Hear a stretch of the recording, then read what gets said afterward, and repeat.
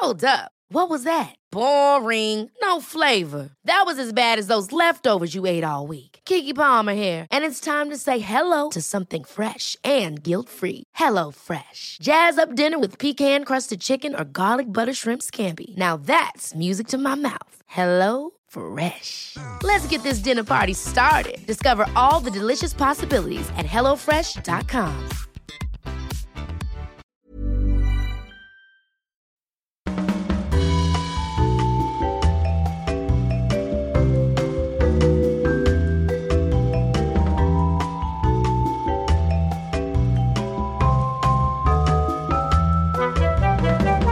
Tervetuloa Afterworkille, kanssasi tuttu jengi Petra, Meri ja Jenni.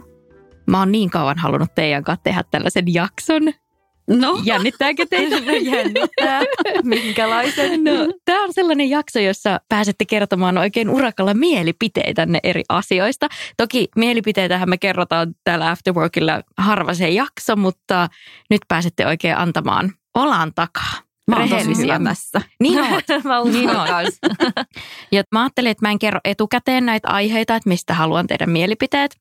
Niin nämä tulee sitten yllätyksenä ja sitä aidompia ne teidän reaktiot sitten on, mitä yllätyksellisempiä nämä aiheet on, eikö niin? Nyt rupesi jännittää muakin. Mä vaan mietin silleen, että mun reaktiot jopa silloinkin, kun mulle kerrotaan, on jo silleen mun mielestä aika mielenkiintoisia, niin katsotaan. No katsotaan, miten tässä käy. Editoidaan sitten ahkerasti, jos menee ihan vauhkoksi.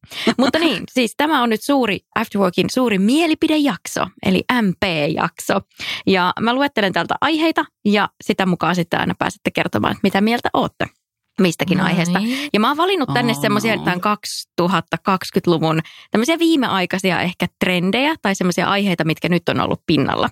Eli ajankohtaisuuksiin pääsette nyt kertomaan omia mielipiteitä. Aloitetaan tällaisella aika helpolla aiheella, mikä nyt on ollut tosi paljon pinnalla. Nimittäin mä haluaisin kuulla teidän mielipiteen, eli MP:n kierrekynttilöistä, itseneulotuista villapaidoista, maalauksesta ja savikursseista. Ootteko käynyt muuten näistä jollain? No savikurssillahan me käytiin Jennin kanssa. Joo, siis me käytiin Merin kanssa yhdessä savikurssilla ja tämä oli just ennen kuin tämä koronatilanne alkoi. Ja oliko tämä semmoinen kerta, kun te venasitte muakin sinne? Mä olin unohtanut koko jutun. Kyllä. Joo, se oli itse asiassa niin, että meidän piti mennä kaikkien kolmista.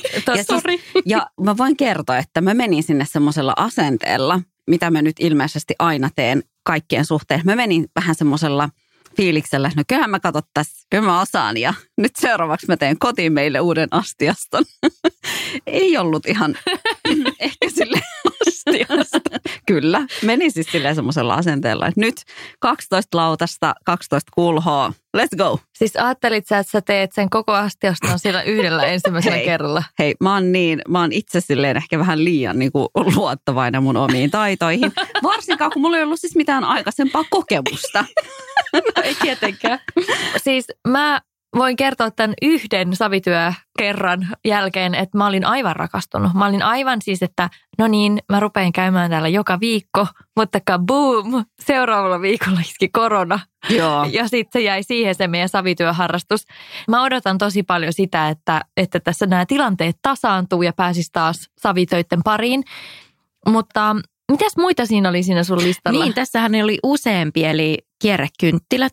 Mä huomasin ainakin omassa somessa, että marraskuussa tosi moni teki tällaisia. Haluan itsekin ehdottomasti testaa. Sitten on itseneulottu villapaita. Mä ymmärsin, että tämä on markkinointitempaus tai tämmöinen niin kuin sometempaus, että jengi neuloo itse. Ainakin Sara Tikle on itse neulonut tai neulomassa. En tiedä, onko nyt kun tämä podcast tulee ulos, niin onko villapaita jo valmis, mutta siis näytti upealta. Mulle lähetettiin jossain kohtaa myöskin ne langat sitä varten. Että missä sun neula on? No, se on vielä työn alla. Mulla on vähän semmoista historiaa sellaisten keskeneräiseksi jääneiden neulamusten kanssa. Joo. Mutta mulla on vakaa aikomus, että mä suoriudun tästä. Mä en ole siis todellakaan koskaan tehnyt mitään lapasia vaativampaa, mutta mulla on vankka usko siihen, että kyllä mä tästä. Jenni neula on semmoisen mini-versio. Barbin villapus. Mutta sitten se on silleen, että jos sä vaan otat sit kuvan, eihän kukaan ikinä tule tietää, että se ei ole oikein. Niin, mittakaavasta. Niin. Tämä ei ole mittakaavasta. Mä en vaan laita siihen mitään viereen, mistä pystyisi päättelemään, että minkä kokoinen se on. Mutta siis mä oon ehdottomasti rakastan kaikkea tämmöistä käsillä tekemistä. Teen aivan liian vähän kaikkea semmoista, olisi kiva tehdä enemmänkin. Ne savityöt, niihin mä hurahdin ehdottomasti, haluan mennä heti takaisin savityökurssille. Tekemään astiaston tai jotakin muuta. Mä silloin ekalla kerralla ehdin tehdä semmoisen pienen ruman maljakon. Mutta se oli semmoinen vähän muotopuoli ja jotenkin kaikin puolin pikkusen ruma, mutta toisaalta mä uskon siihen, että kun on tarpeeksi semmoisen kotikutosen ja ruman näköinen, niin alkaa olla jo aika hieno. Ja trendikäs. Trendikäs, kyllä. Mm-hmm. Ja siis mun on kerrottava, että mä olin myös viime vuoden lopulla, noin vuosi sitten, niin semmoisella posliinin maalauskurssilla tai semmoisessa työpajassa, missä sai itse maalata kuvioita tämmöisen niin kuin valmiin maljakon kylkeen. Ja se oli myöskin aivan fantastisen hienoa. Siis mä kävin katsoa Tuve-elokuvan. Ootteko nähnyt Tuve Janssonista? Se on ihana. Siis se on ihana. Ja mulle tulee aina tuommoisten leffojen jälkeen semmoinen hullu inspiraatio. Haluan ostaa atelieen, ei ole rahaa, mutta vähintään vuokrata ja maalata ja elää semmoista taiteilijaelämää. Ja sitten kun palaa leffasta himaan, niin on silleen reality check, että ei se ehkä onnistukaan. Mutta mullekin heräsi ihan hullu inspiraatio, että pääsispä maalaamaan. Se olisi niin kivaa. Mutta eihän siinä mitään, kävisi vaan ostamassa tarvikkeet. Ja... No siis nyt korona-aikanahan ihmiset innostu tuossa keväällä varsinkin kaiken näköistä tämmöisistä maalausprojekteista ja muista. Mulla on semmoinen ihan järkyttävän niin kuin tyhjän kanvaksen pelko, että mä en jotenkin uskalla. Ja se on tosi tyhmää. Siis ylipäänsäkin mulla on kauhean korkea kynnys ruveta tekemään mitään tuommoista luovaa ja taiteellista. Ikään kuin sillä olisi mitään väliä, miltä se lopputulos näyttää. Niin. Että pitäisi vaan tosi paljon rohkeammin uskaltaa tehdä ja ehkä siinä sitten voi kehittyäkin paremmaksi, mutta musta tuntuu, että aika monella on vähän jotenkin se uskalluksen puute, että jännittää se jotenkin se, että mitä jos tästä tulee ihan ruma ja huono, mutta mitäs väliä sillä on? Niin. Kyllä, jos on vanhemmat, niin vanhemmat ainakin sen seinälle laittaa, jos ei kukaan muu. Siis mähän vitsailin silloin, kun me oltiin siellä savikurssilla, että kun mä innostuin siitä niin paljon, niin mä vitsailin mun äidille, että sä luulit, että nämä ajat on jo ohi, että sun täytyy jotain rumia pieniä kippoja laittaa esille, mutta ei hei, sun 30 tyttäres on nyt löytänyt uudelleen savityöt ja voit olla varma, että kaikista äitienpäivää joulupaketeista ja synttäripaketeista tulee tästä eteenpäin sellaisia rumia pieniä maljakoita. Se aikakausi on ohi, että Jenni antaa lahjakortteja tai jotain sellaisia oikeita lahjoja, niin no joo. Nyt tulee kauniita uniikkeja käsitöitä. No, mutta ne on oikeasti, siis ne on varmasti upeita ja äidit arvostaa niitä. Joo. No niin, hyvä. No tämähän meni hyvin tämä eka. Sitten toinen ehkä enemmänkin tällainen sisustuksellinen trendi on ollut rottinki, MP-rottingista. Meillä on työhuoneella jotain rottinki, tommosia ei ne ole niinku maljakoita, semmosia, mitä laitetaan siis seinälle, semmoinen kori. Niin. Siis ne on ihan tosi kivoja, ei mulla oikeastaan ole mitään kauhean vahvaa mielipidettä siitä. Mä kyllä tykkään rottingista, mutta mä vähän pelkään, että se on semmoinen trendi-ilmiö, joka menee jossain vaiheessa ohi ja sitten se näyttää taas tosi jotenkin aikansa eläneeltä, niin kuin se näytti varmaan 20-30 vuotta tuossa välissä. Niin. Mutta sitten on olemassa semmoisia jotenkin tosi hienoja semmoisia rottinki-esineitä, niin kuin tiedättekö se semmoinen riikinkukkotuoli? Joo, klassikko. Siis esimerkiksi semmoinen, oishan se nyt päheä. Tosin mulla ei ole mitään paikkaa sellaiselle mun kotona, mutta jos mulla olisi tosi iso kämppä, niin kyllä musta olisi aika makeata, että mulla olisi sellainen valtaistuisia.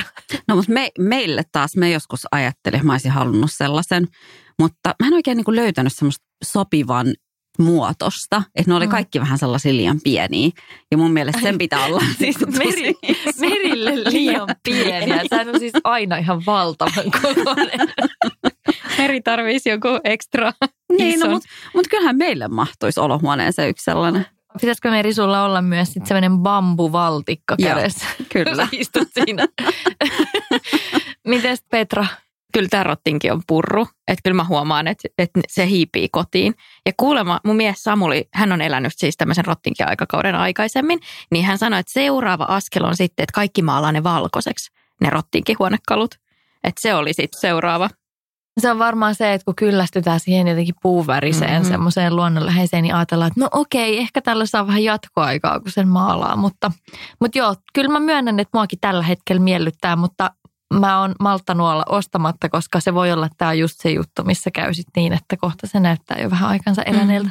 Mutta niitä löytyy niin hyvin käytettynä. Että siinä mielessä se on myös semmoinen, että pystyy tukemaan kierrätystä ja ostaa paljon käytettynä, niin siinä mielessä ihan positiivinen trendi. Totta. Ja sitten kyllä mä ajattelen, että rottinkin tietyllä tavalla, tai ainakin jotkut rottinkin kalusteet, niin on tietyllä tavalla myös vähän semmoisia klassikkokalusteita. On. Cool fact, a crocodile can't stick out its tongue. Also, you can get health insurance for a month or just under a year in some states. United Healthcare short-term insurance plans, underwritten by Golden Rule Insurance Company, offer flexible, budget-friendly coverage for you. Learn more at uh1.com. Hey, it's Ryan Reynolds, and I'm here with Keith, co-star of my upcoming film, If, only in theaters May 17th. Do you want to tell people the big news? All right, I'll do it. Sign up now and you'll get unlimited for $15 a month and 6 months of Paramount Plus Essential Plan on us. MintMobile.com/switch. Upfront payment of $45 equivalent to $15 per month. Unlimited over 40 gigabytes per month. Face lower speeds. Videos at 480p. Active Mint customers by 531.24 get 6 months of Paramount Plus Essential Plan. Auto renews after 6 months. Offer ends May 31st, 2024. Separate Paramount Plus registration required. Terms and conditions apply if rated PG. Mun kaverin vanhemmilla on aina ollut rottinkikalusteet, siis silloin jo losit ekasta kerrasta, silloin kun ne oli trendikkäät. Ne ei ikinä vaihtanut niitä, nyt ne on taas muodissa. Niin, siis jos on 70-luvulta lähtien ollut samat kalusteet, niin jossain vaiheessa ne aina tulee uudestaan muotiin. Joo, hyvä vinkki, kyllä. Joo, mutta noit rottinkihuonekaluja ja sitten ehkä semmoiset, oliko jossain vaiheessa semmoiset 60-luvun, tiedättekö te, semmoiset puhelinpöydät ja pikkupöydät ja hyllytkin muotia, niin niitähän just kaikkien mummolasta ja just porukoilta ja varastoista saattaa löytyä, niin siinä mielessä kannatan itsekin tätä trendiä, että pystyy sitten ostamaan kierrätettynä. No, okei, siirrytään sitten toiseen tällaiseen kauneusaiheiseen trendiin, joka on ehkä viime aikoina ollut pinnalla, nimittäin tämmöiset gua-sha-rullat ja kivet. Lausuuko mä ton oikein? Joo, kyllä mä luulen. Siis tarkoittaa sitä semmoista, millä jotenkin vedellään kasvoja ja rullaillaan kasvoja. Selkeästi niin kuin tässä on porukka sille, ketkä on aktiivisesti käyttänyt gua-shaa, sille ei osaa lausua tai ei tiedä mitä ne on. Eikö se ole semmoinen joku, no mulla on se, sain lahjaksi tällaisen, ilmeisesti se on tämä semmoinen, onko se Katja Kokon semmoinen jade-kivirulla, jossa on semmoisia piikkejä. Ja siis kyllä se on aika kiva. En mä tiedä, käytänkö mä sitä oikein, koska siinä on ilmeisesti, no Meri tietää, että siinä on joku tekniikka. No siis mä tiedän vaan sen takia, koska kiitos Griseldan ja Eeviksen, ketkä on tehnyt näistä Insta-videoita. Mua on siis pitkään kiehtonut tämä gua-shailu, mutta mä en ole vielä päässyt niin testaamaan. Mä siis olin jossain tämmöisessä tilaisuudessa, missä kokeiltiin tai opastettiin tämän tekniikan saloihin ja lupailtiin suuria, mitä kaikkea se tekisi mun kasvoilleni. Ja mä sain sieltä mukaan myös semmoisen gua-sha-kiven tai semmoisen kamman tai sellaisen. Ja no siis se oli ihan hauskan tuntusta ja Katja Kokko, joka tätä on markkinoinut, niin hänellä on aivan säkenöivä iho. Joo, kyllä mulle kelpaisi tommoinen iho, mutta mä mietin sitä tehdessäni silloin, että kenellä on aikaa tämmöiseen. Siis mä haluaisin olla se ihminen, jolla olisi aikaan käyttää silleen puoli tuntia joka päivä vaan johonkin naaman hivelyyn, mutta ei mulla ole. Tai sitten mulla on prioriteetit pielessä. Ehkä sitä voisi tehdä samalla, kun katsoo vaikka jotain sarjaa tai jotain, mutta mä luulen, että mä en ole vaan se ihminen, joka käyttää aikaa tämmöiseen. En mä tiedä, liittyykö nämä nyt toisiinsa nämä trendit, mutta sitten tällaiseen korealaiseen kosmetiikkaan, eikö siihen liity tämmöiset kasvovedet, joita pitää laittaa joku 100 kerrosta? 7. Ai 7? Oliko se 11? Eikö siinä on 7 vaihetta tässä korealaisessa ihanhoitorutiinissa tai 11? Niitä oli mun mielestä muutama erilainen vaihtoehto. Ja sitten mä tiedän, mitä sä tarkoitat. Petra, se on semmoinen joku, se ei ole niin kuin kasvovesi, tai se on tavallaan kasvovesi, mutta ei sitten ihan kuitenkaan. Se on semmoinen ihme niin kuin valmisteleva tuote, jota voi kerrostaa siis ihan jopa 10 kertaa kasvoille. Joo. Ja se jotenkin tehostaa niiden sen jälkeen laitettavien tuotteiden, kuten vaikka jonkun seerumin ja kosteusvoiteiden ja tämmöisten tehoa. Mä oon kokeillut tätä, mutta mä en nyt ole ihan silleen varma, että uskonko mä tähän systeemiin niin 100%. Mutta toisaalta onhan niillä korealaisillakin tosi hieno iho, että sehän voi olla, että mullakin olisi, jos mä vaan jaksaisin gua-shailla menemään päivät pitkät ja laittaa 10 kerrosta jotain valmistelevia voiteita, mutta niin, en tiedä. Mutta mä kysyin kerran yhdeltä mun kaverilta, joka on siis kauneusalalla, niin hänellä on siis aamuisin ja iltaisin se 7 vaiheen kasvohoito tai kasvorutiini, niin sitten mä vaan mietin itse, että mä olisin, miten sulla on aika? Sä sanoit, että kyllä sit, kun siihen tottuu, niin sit se on niinku tosi rutiininomainen, mutta mä en ehkä jaksaisi seistä kylppärissä niinku 20 minuuttia. Ei mä tehdä luulen sitä. Niin, että jos puhutaan ihan totta, niin se varmaan pitää tehdä ihan oikeasti jonkun telkkarin edessä. Että sä katot jotain, että sä katot samalla jotain sarjaa. Siinä on niinku, tiedät, että siinä on niin monta asiaa, mitä sun pitää läträtä. Se on niinku... Ruottinkin sorvalle. Mä keksin tähän ratkaisun. No. Siis telkkarikylppyhuoneeseen. Kyllä. Mä oon joskus ollut semmoisessa hotellihuoneessa, missä oli, tiedättekö, siinä niinku peilin keskelle jotenkin niinku semmoisella tosi hienolla systeemillä upotettu televisio. Ja mä silloin ajattelin, että tämän kylpyhuoneen on pakko olla miehen suunnittelema, koska täällä on tämmöinen mieletön teknologinen innovaatio täällä kylppärissä. Ja silti täällä on niin huono valo, että tämän valon ääressä, tässä peilin ääressä ei pysty meikkaamaan. Mutta voi katsoa telkkaria. Mutta ei voi katsoa telkkaria. Quasha-rullaa harjoituksia. Niin. Okei, no niin, eli ette quashaile, paitsi Meri. No ei mulla edes ole sitä koko ajan. Mä vaan sanoin, että mä haluaisin. Niin just, okei. Jotenkin mä niin näkisin itseni joskus tekemässä. No niin, kaikki Merin läheiset, jotka aiotte ostaa hänelle joululahjoja. Tässä on erinomaisen hyvä vinkki, mitä voi hankkia. Todellakin. Ja mä veikkaan, että tämäkin trendi menee jossain vaiheessa ohi, niin voit ehkä käytettynäkin löytää. Kyllä. Ehkä saat meiltä joululahjoja. Tehdään itse jostain kivestä. Ai niin, sä voit siellä savityökurssilla tehdä. Totta. Semmoinen vähän savinen, repelöinen. Se on naarmuttaa. Ai no niin, hyvä. Toinen tämmöinen kauneustrendi, mitä mä oon ainakin itse huomannut mun lähipiirissä, on tämmöinen kulmakarvojen laminointi. Ja siis se näyttää toimenpiteenä, no ei nyt rajulta, mutta mielenkiintoiselta. Mä oon nähnyt videoita, että miten tämä tehdään. Ja ilmeisesti siinä on pointtina se, että tämä laminointi nostaisi katsetta. Ilmeisesti. Niin mitäs mieltä olette tästä trendistä?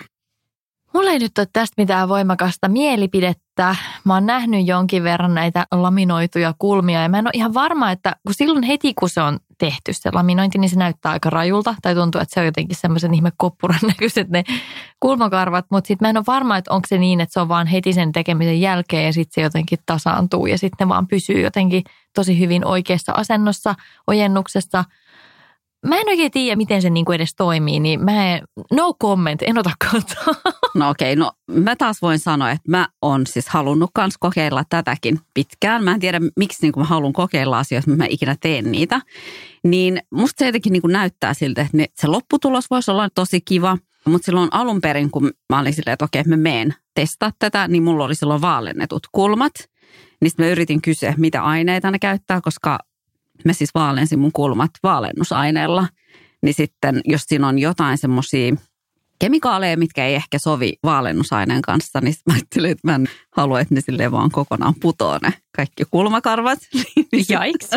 Niin sitten silloin mä jätin sen kokeilun. Mä ajattelin, että okei, mä kokeilen sitten, kun mulla on oman väriset kulmat. Ja nyt mä ehkä tämän innoittamana niin menen testaamaan. Hei, toinen lahjaidea Merille, lahjakortti kulmien laminointiin. Tämä jakso olikin osoitettu ja omistettu Merin lähipiirille. Kyllä. Ja joulupukille. Kyllä. Mä luin jostain naistenlehdestä, että tuommoisen laminoidin voisi tehdä ns. Itse. Siinä menee noin 20 minuuttia ja tarvii semmoisen niin kuin palasaippuan, kirkkaan palasaippuan. Ja sitten mä olin yksi päivä kaupassa ja mä mietin, että no nyt mä haluan testata tätä laminointia. Itse ostin saippua, mutta se ei ollutkaan kirkasta, vaan se oli valkea. Sitten mä ajattelin, että no ei se haittaa, että mä oon aika suurpiirteinen ihminen. Ja mä ajattelin, että no mitä väliä sillä on. Siihen tarvii semmoisen ripsikamman ja semmoinen mulla oli. Ja sitten siinä ilmeisesti mä luin ne ohjeet vähän hutiloiden, niin sille, että sitä niin kuin saippua siihen kampaan laitetaan ja sitten harjataan sillä niitä kulmakarvoja ylöspäin. Niin siis ne oli vaan semmoisen niin kuin valkean saippuan peitossa ne mun kulmat, kun ne oli vaan siis sen takia sen piti olla väritöntä, että niin. Se ei näy. Onko sulla Petra kuva tästä? Ei, herranjumala. Ei todellakaan. Mutta siis se ei toiminut. Toinen kulmakarvoihin liittyvä trendi on nyt ehkä ollut microblending. Mä en tiedä, onko se jo vähän mennyttä aikaa. Vieläkö ihmiset ottaa? Eikö se ole vähän niin kuin tatuointi kulmakarvoille? Joo, siis mä oon ottanut sen jossain vaiheessa. Ai. Ja sen microbladingin idea on se, että okei, jos sulla on niin kuin tosi vaaleat tai olemattomat kulmakarvat, niin sillä pystyy tekemään semmoiset tosi luonnollisen näköiset tatuoidut kulmakarvat. Mullahan on omasta takaakin tosi vahvat kulmat ja tummat, mutta sillä pystyy myös tekemään silleen, että jos siellä kulmissa on vaikka niinku koloja tai ne ihan tasaiset tai ne on jostain kohtaa vähän harvemmat tai jotain tämmöistä, niin sinne pystyy myös tekemään täydennystä, että sillä vähän fiksailee niitä sieltä. Että siihen kohtaan, mihin sä laittaisit vaikka kulmakynää, niin laitetaankin niinku sit sitä microbladingia tai eli tehdään semmoisia tatuoimalla semmoisia ohuita karvoja ikään kuin. Mutta se on semmoinen hirveän pinnallinen tatuointi. Tai silleen, että se ei varsinaisesti ole tatuointi, että se tehdään niin pinnallisesti, että se häviää, se kuluu pois. Ja mä huomaan nyt esimerkiksi, että siitä on 3 vuotta, kun mä laitoin ne. Joo. Niin ei mulla ole siitä jäljellä juuri mitään enää, että sen näkee ihan silmällä, että se on kadonnut. Mutta se oli kiva siinä mielessä, että se lopputulos oli hirveän luonnollinen. Kukaan ulkopuolinen ei olisi osannut sanoa, että mun kulmakarvoilla on tehty yhtään mitään. Se käytännössä näyttää vaan siltä, niin kuin mä olisin meikannut kulmakarvat tosi luonnollisesti ja tosi kauniisti, mutta mä en ole siis silloin vaan laittanut sitä meikkiä. Ikään kuin vähän kuin joku värjää vaikka ripset tai ottaa jotkut tommoset, mitkä nämä on nämä tämmöiset ripsen pidennykset. Niin se on vähän niin kuin samantyyppinen juttu, että sitten ei vaan tarvitse meikata. Mutta ripsihommia niihin mä en ole koskaan. Joskus mä oon värjännyt, mutta en ole kyllä koskaan laittanut niitä semmoisia pidennyksiä. Niin. No, mutta siis ripsipidennyksissä niin ihan yhtä lailla kuin tuossa microbladingissa, niin ihmiset ei taju sitä, että ehkä sitä kannattaa tutkia tosi tarkkaan ennen kuin se meet laittaa niitä, koska mä siis oon itse nähnyt vaan tosi vähän semmoisia tosi kivoja microblading lopputuloksia, mitkä on ollut mun mielestä onnistuneita. On tosi paljon sellaisia, mitkä on niin hirveitä, että oh my god, että onneksi ei pysy pitkään. Mutta siis sama kuin kun jengi laittaa ripset, että kannattaa ehkä laittaa semmoista aika hillityt ja luonnolliset, eikä semmoiset ehkä katuharjat. Mistä kukakin tykkää tietysti, mutta musta tuntuu, että jos se on tehty hyvin, niin sä et edes huomaa sitä. Nimenomaan. Mutta sitten monilla ehkä tulee vähän semmoinen vauhtisokeus niiden kanssa, että sitten kun itsestä alkaa tuntua, että ei enää huomaa sitä, kun on tottunut jo siihen, että ne näyttää siltä, kun ne näyttää, niin sitten haluaa pikkusen enemmän ja vielä pikkusen enemmän. Ja sitten lopulta, siis mä oon kanssa nähnyt kyllä aika villejä, varsinkin näissä ripsivirityksissä, että siitä on luonnollisuus kaukana, mutta sitten toisaalta ei kaikki halukkaan sitä luonnollista luukkia. Niinpä. Niin, kyllä. Hyvä.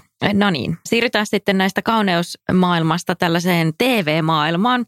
Koronan takia tosi moni tällainen reality-sarja, mitkä suomalaisittain kuvataan, niin ne on kuvattu nyt Suomessa, joten MP-tempparit Suomi. Mä en ole katsonut edes temppareiden niitä ulkomaaversioita, niin mä en oikein ota tähänkään mitään kantaa. Hetkinen, eli sä et ole katsonut Suomen temppareita ollenkaan? En yhtäkään.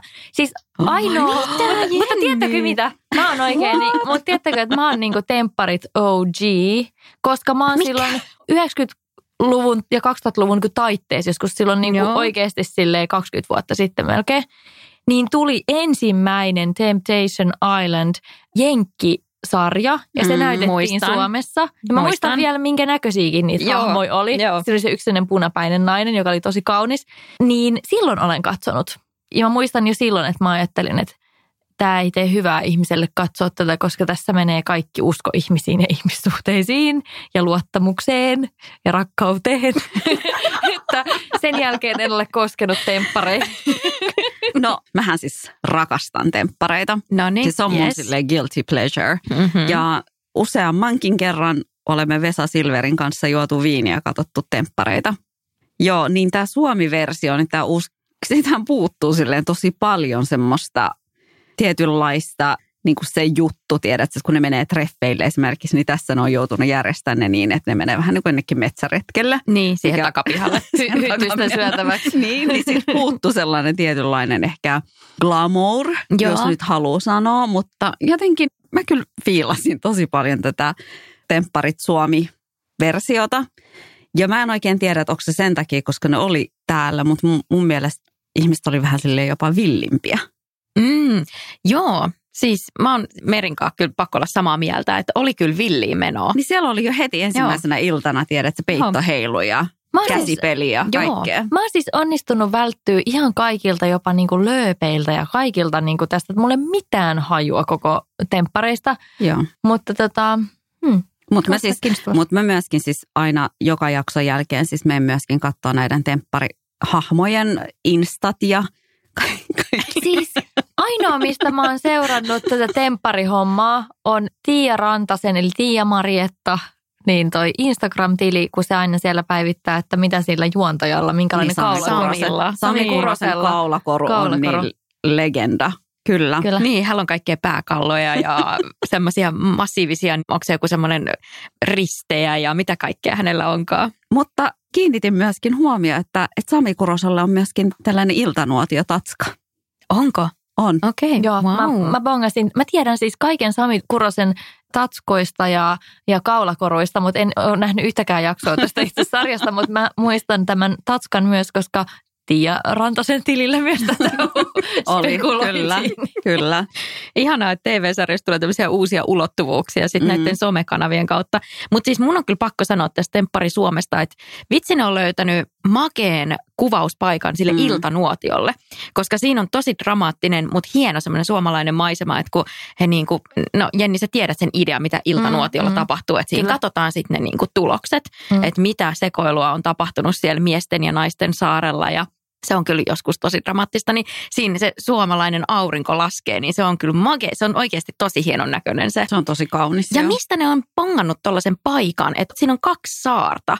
Että se on vissiin jossain Kuusamossa ja se on oikeasti niin kuin massiivinen huvila siellä saarella. Ja niitä on vielä 2. Onko ne joutunut rakennuttamaan nämä huvilat sinne? Se on, vitsi kun, mä en nyt ihan kuollaksenikaan muista, mutta siis se on joku, mikä on ollut olemassa. Joo. Ja ilmeisesti niin kun se on just valittu sen takia, että siellä on ne saaret, koska mä mietin kanssa, että miksei ne vaan mennyt johonkin vähän isompaan paikkaan, koska toi kuitenkin ihan skidisti rajoittaa ainakin niitä treffejä. Niin, grillikatokselle paistaa lettuja ja näin. No, mutta siinä on semmoista suomalaista romantiikkaa. No toinen TV-sarja, mistä itse olen ainakin ihan hullaantunut ja tiedän, että ainakin Jenni on, niin on Emily in Paris. No niin, lempiaiheeni. Tästä on somessa paljon ollut keskustelua ja väittelyäkin. Siis se sarjahan on sellaista aivan todella häikäilemätöntä hömppää. Siis todella semmoista kepeää, ei tarvitse paljon miettiä mitään. Ja siis aivan täydellistä just tämmöisen koronakriisin ja kaiken raskaan arjen vastapainoksi. Siis se on vähän niin kuin semmoinen sinkkuelämää tuotuna 2020 vuoteen, mutta ilman minkäännäköistä särmää. Tai siis, että siinä ei ole oikein mitään särmää. Mutta tyyli-inspistä ja romanttisia kiemuroita ja nuoren naisen seikkailu Pariisissa. Mun mielestä aivan fantastista viihdettä. Se oli erittäin kevyesti hotkaistu yhdessä illassa suunnilleen se koko sarja, koska ne jaksotkin kestää vain joku 20 minuuttia. Netflixistä löytyy, jos joku ei tiennyt. Sain myös ihan sen massiivisen pakkomielteen baskereista ja silkkihuiveista. Niistä puhutaan kohta. Okei, ei puhuta niistä tässä kohtaa enempää. Mutta siis tätä sarjaa on tosi paljon kritisoitu monista syistä, mutta sitten toisaalta monet niistä syistä on ollut myös niitä samoja, mistä sitä on kiitelty. Ja mä itse tein joku kerta tuossa aiemmin syksyllä tämmöisen pointin siitä Emilistä. Hän on hyvin sellainen niin kuin happy-go-lucky, positiivinen hahmo, joka ei ota itseensä mistään. Ja mun mielestä se on maailman paras asenne. Hänellä on ihan tosi mulkvisteja tyyppejä siinä ympärillä, jotka kohtelee häntä tosi huonosti ja työpaikalla niin kuin esimerkiksi aika ala-arvoista kohtelua hän saa osakseen. Ja hän ei hermostu mistään, hän ei hätäänny mistään, hän ei loukkaannu mistään. Hän on vaan silleen, että no, ei ole, niin kuin, hänen asenne on semmoinen, että ei ole hänen ongelma, jos joku on törppö. Että sitten hän vaan niin kuin tekee kahta kauheammin duunia, että hän osoittaa olevansa sen työpaikan arvoinen. Ja mä oon miettinyt vaan, että mistä saisi ripauksen tollasta itsevarmuutta. Niin. Ja mäkin siis rehellisesti mä tykkäsin siitä, mutta se oli mun mielestä tietyllä tavalla, mulla oli myöskin sellainen fiilis, että okei, että tämä ei ollut ns. Ajankohtainen sarja. Että nyt oltiin silleen ajassa niin kuin 20 vuotta sitten. Koska nyt varsinkin kun sarjoissa niin kun ollaan tosi tarkkoja, halutaan ottaa kantaa, halutaan ottaa huomioon, että siellä on niin kuin kaiken näköisiä ihmisiä näin, niin Emily in Paris oli niin kuin 20 vuotta sitten. Ja se oli semmoinen tosi huoleton ja viihdyttävä. Niin, mä ajattelin, että se oli just semmoinen vähän niin kuin blast from the past, että tommosia sarjoja ei enää oikeastaan tehdä. Ja ehkä siksi juuri tällaisille meille sinkkuelämän parissa kasvaneelle sukupolvelle se oli sellainen ihana, vähän niin kuin nostalginen pläjäys jostain menneestä ajasta, mitä ei tänä päivänä enää ole olemassakaan. Kyllähän siinäkin jotain ihan hiuksen hienosti ja kevyesti otettiin kantaa johonkin Me Toohun ja tommosiin. Mutta siinä oli selvästi niin otettu semmoinen linja, että tämä ei ole mikään kantaa ottava sarja. Ja musta sekin on tosi ok, että ei tarvitse kaikessa ottaa kantaa, koska mä nautin semmoisesta kantaa ottavasta ja vakavammasta viihteestä, mutta kyllä on myönnettävä, että nautin myös siitä, että sai hetkeksi heittää kaiken tollaisen romukoppaan ja heittäytyä vaan tämmöisen hömpän vietäväksi. Samaa mieltä, kyllä se teki ihan hyvää ottaa tommoinen pikkuloma tuolla Pariisissa ainakin sen sarjan muodossa. Mutta joo, mä tykkään kyllä tommosista hömppäsarjoista. Munhan intohimo on myös katsoa semmoisia B-luokan elokuvia ja sarjoja, jotka on tehty tosi huonosti ja pienellä budjetilla. Siis tarkoitatko sä jotain romanttisia komedioita vai niin minkä tyyppisiä? Romanttiset komediat kyllä, mutta sitten jos joltain TV-kanavalta tulee aina semmoisia, tiedättekö te, vähän semmoisia murhamysteerejä, jotka on semmoisia niinku... Siis TV-elokuvia? Joo, just semmoisia. Jotka ei ikinä päässyt edes niinku elokuvalevitykseen. Ei missään nimessä, ei. Ja siis ne on... Kuka niitä päästäisi mihinkään? Ei, mutta niissä on aina joku semmoinen tosi dramaattinen juoni. Ja sitten ne on tosi huonosti tehty. Näyttelijät on silleen, mitä sattuu. Lavastus ihan surkeeta. Mutta siis, mä nautin. Välillä ihminen kaipaa tuollaista. Mutta siis se Jenni jo mainitsit noi baskerit, niin jokos teillä nyt on. Mä näin Jennille jonkun baskereiden sovitus tai tommosen niin kuin vinkkivideon ainakin. Että... Baskeritutorial. Niin. Yleisön pyynnöstä. Baskeritutorial.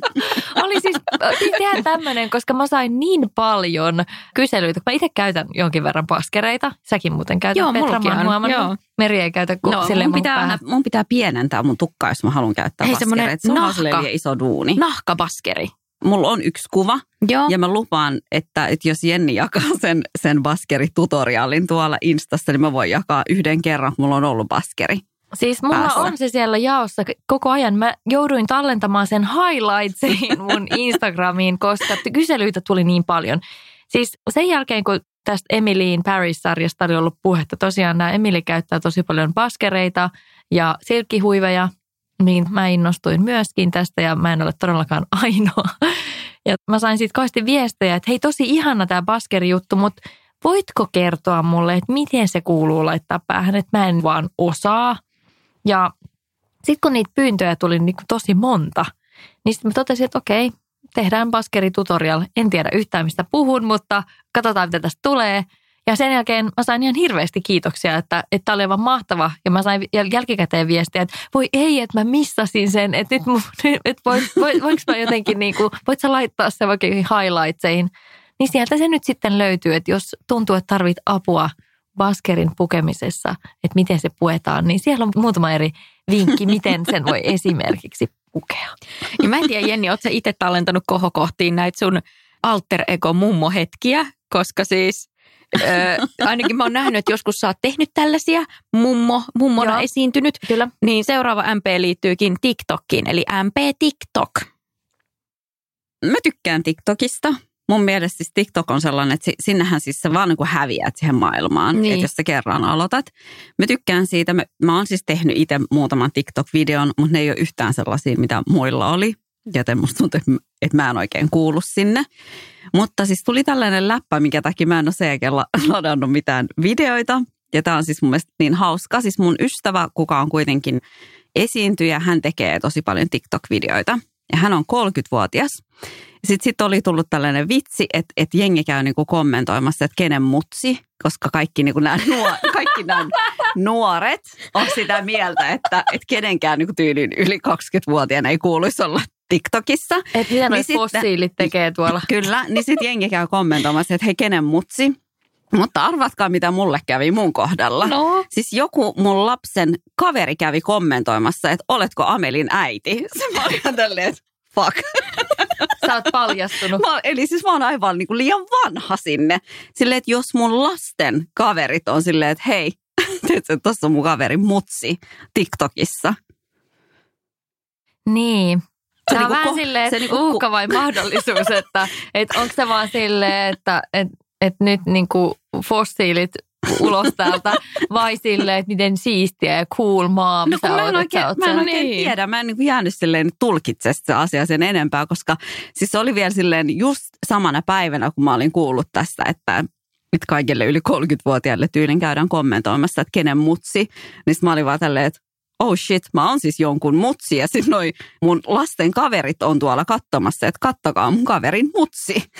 Niin, mutta sun tapauksessa on ihan ok se kommentti, mutta mä voin kuvitella, että kun joku, teettekö 29-vuotias on siellä ja sitten sille tulee joku kenen mutsi-kommentti, niin hirveä ikäkriisikäsillä. Mä menin sinne ja mä olin aivan kujalla ja mä menin vielä valitsemaan aluksi vahingossa siitä jonkun semmoisen, että mistä olet kiinnostunut, niin mä laitan, että no joku huumorivideo. Ja sitten yhtäkkiä mun feedi on täynnä sellaista jotain aivan, sori nyt vaan teinit, mutta siis se oli niin huonoja semmoisia teinien tekemiä huumorivideoita. Varmaan heidän kesken tosi kivoja, mutta tällaiselle mutsi-ikäiselle niin ei niin hauskoja. Ja mä olin ihan silleen, että apua, että mä en vaan ymmärrä tätä kanavaa ollenkaan. Ja silloin mummo tuli kehiin. Mummo on kyllä ollut kehissä jo aikaisemminkin. Tämä on siis tämmöinen Insta-filtteri. Niin, mummo kävi sitten kysymässä Instagramista, että tajutteko tätä TikTokia, koska mä en taju yhtään. Ja luojan kiitos, siellä oli hyvin monta muutakin, jotka eivät tajunneet. Mutta sain myös hyviä vinkkejä, että miten sieltä löytää jotain sitä mielekkäämpää sisältöä. Ja sitten mä rupesin löytää sieltä, mutta musta tuntuu, että tämä oli joskus, tiettäkö, ehkä 3 kuukautta sitten. Ja sen jälkeen mä en ole ehkä muistanut käydä siellä ollenkaan. Mutta mä löysin sieltä siis oikeita mummoja mun seurattavaksi. Siis ne oli ihan fantastisia. Ei ollut siis se, että kenen mutsi vai kenen mummo. Niin, kenen mummo. Ja ne oli semmoisia, että esimerkiksi heidän lapsenlapsi oli alkanut tekemään heidän kanssa TikTokia. Ja siellä on aivan huikeita mummoja. Siis semmoisia, niin kuin esimerkiksi yksi tyyppi kertoo aina sen mummolle. Tietenkään mä en muista mitään nimimerkkejä, älkää sellaisia odottako. Mutta siis ei nyt sentään. Älkää odottako, että hyötyisitte tästä tarinasta jotenkin, kun en mä muista niitä nimiä. Mutta siis kertoo hänelle jotain sellaisia härskejä vitsejä. Sille mummolle? Niin. Ja sitten se mummo aina reagoi niihin. Ja sitten siis se mummo nauraa niin paljon. Tai se on niinku jotain arvotuksia ja semmoisia. Sitten ne on aina jotain ihan törkeitä ne niinku vastaukset. Ja sitten se mummon mielestä ne on tosi hauskoja. Mutta siis joskus voi käydä, Meri, niin, että sitten tällaiset vähän vanhemmatkin TikTokkaa ja trendaa. Mä en tiedä, huomasitteko te tällaisen rullalautailevan meksikolaissedän kuin Nate Dogg, joka teki sitten, joi karpalomehua ja sitten rullalautaili. Ne oli niin ihania ne sen videot. Joo, Fleetwood Macin Dreams-biisin tahtiin, joka siis on aivan upea kappale. Ja sitten siitä lähti vyörymään semmoinen hullu vyöry, että sitten tälle Nate Doggille, joka muuten asui asuntovaunussa, jos ei ollut sähköjä eikä mitään, niin hänelle lahjoitettiin tämän mehufirman toimesta tämmöinen auto ja sitten... Oikeesti? Kyllä, joo, ettekö te kuullut tästä? Mä oon nähnyt sen videon, mutta mä en tiennyt yhtään, että mikä siitä on tämä lähti sitten, että hänestä tuli tämmöinen iso julkis ja häntä haastateltiin BBClle ja sitten fanit tajusivat, että oh my god, että tämä Nate asuu oikeasti niin kuin tosi kurjissa oloissa, että kerätäänpä hänelle rahaa. Sitten keräsi sille $10,000 muistaakseni ja sitten hän lahjoitti ne äidilleen, jolla oli vielä huonommin asiat ja kyllä. Mutta tämä oli tämmöinen meksikolaissetä, joka siis ilmeisesti oli tehnyt TikTokiin tällaisia skeittivideoita plus myös niitä tanssihaasteita. Kato, ei mulla ole mitään sanastoa hallussa, mutta siis näitä haasteita. Ja sitten Fleetwood Macin, oliko se Mick, joka myös sitten oli pongannut hänet ja mutta tosi moni superjulkis teki variaatioita. Hei, mun on pakko sanoa, että sen verran mä tiedän, että tänä syksynä trendas TikTokissa myös tämmöinen vanhempi suomalainen herrasmies. Nimittäin tämä ääninäyttelijä tai tämä ääni, joka on tuttu, siis kaikki tuntee hänen äänensä. Hän on esimerkiksi se, joka sanoo, että valitsemaanne numeroon ei saada juuri nyt yhteyttä. ja kaikkea tämmöisiä. Tämä on K-juna Keravalle. Siis niinku se, onko hän noissa kaikissa? Siis hän oli tosi monissa niistä. Ja sitten kun hän luki ne, tai hän niinku sanoo ne siis sille videolle silleen, että hän sanoo ne oikeasti siinä. Mutta hän on vaan korvannut esimerkiksi jonkun oikein kaupungin jollain. Tämä on H-juna Höpölään. niin kuin silleen, mutta ne kuulostaa aivan, kun ne tulisi suoraan sieltä nauhalta. Se oli ihan crazy. Mutta hän on trendannut ilmeisesti nuoremmankin seuraajakunnan parissa, koska kaikki tuntevat hänen äänensä. No niin. Eli siis meillä on vielä toivo kaikilla tällaisilla yli 25-vuotiailla mutsia, faija ja mummohahmoilla ilmeisesti. Mutta siis herregud, mitä moveseja niillä nuorilla siellä on, koska en mä siis osaisi puoliakaan niitä tansseja. Mä ymmärrän, mä oon nähnyt kaupungilla ja kaupoissa semmoisia perheitä, jossa perheen nuori teini koko ajan huitoo käsillä jotenkin, tiedättekö, että tekee jotain semmoisia liikkeitä. Hän ilmeisesti harjoittelee TikTok-tansseja, koska nehän vaatii kuitenkin treeniä. Eli ei se ole ihan kaikille se. Siis luojan kiitos, tämmöistä ei ole ollut silloin, kun me ollaan oltu teinejä, koska mä oon siis todella huono tanssimaan. No, mutta olihan silloinkin kaikkea ne tanssikilpailuja, mutta niitä ei vaan kuvattu sit mihinkään muualle kuin kotivideoihin. Kotibileitte jotain tanssikilpailuja. Niin oli diskossa ja ai, että muistatteko te ne tanssikilpailut? Mä kyllä voitin kerran jonkun tämmöisen kotibileitten tanssikilpailun, mutta mä en tiedä millä ansioilla, mutta siis mä muistan, mulla oliko se nyt yläasteella tai alasteella sellainen taktiikka näihin tanssikilpailuihin, että mä mietin, että mä vaan heilutan mun lannetta niin nopeasti, että se vaan niinku tekee kaikkeen vaikutuksen. Ja joka kerta se toimi. Mä voitin aina. Mutta sitten lukiossa mä sain lempinimen, koska mä jatkoin tätä niin kuin sielläkin. Niin mä sain semmoisen lempinimen kuin Sambalanne. Hei Petra, please, voitko ottaa videota tästä videomatskua ja näyttää meille tämän muuvin. Mä en tiedä, tapahtuuko jotain, niin kuin, että mulla murtuu sit lanne tai jotain, kun mä oon tehnyt sitä aikoihin, mutta mä voin venytellä ja yrittää. Niin tässä iässä saattaa jotakin vaikka venähtää. Mä ajattelin, että jos mä ihan siis supernopeasti. Tai siis tästä pitäisi tehdä sellainen uusi TikTok-video. En mä tiedä. Petra Challenge. No kaikki voi harjoitella ja tehdä. No hei, mutta kiitos näistä mielipiteistä. Eiköhän tässä ollut tarpeeksi. Mä en saa enää mielikuvaa pois. En mäkään. Ai, että sillä oli meno. Sillä oli kyllä meno. Ai, mistäs me jutellaan ensi viikolla? Siis mä toivon, että jatkettaisiin keskustelu Petran lanteista, mutta me voidaan olla ihan joku toinen aihe. Me voidaan jatkaa sitä tuolla Afterworkin Instatilin puolella. Toivottavasti videon kerran. En lupa. Ensi viikolla jutellaan vähän vakavammista asioista, nimittäin me ollaan saatu kuulija toive, että keskusteltaisiin vaikuttajien vastuusta ja misinformaatiosta ja tämän tyyppisistä aiheista, niin pureudutaan ensi viikolla vähän valeuutisiin ja kaiken näköisiin tämmöisiin asioihin. Mielenkiintoista. Hei, kyllä. Kiitoksia mimmit ihan hirveästi. Ensi viikkoon. Heippa. Ciao.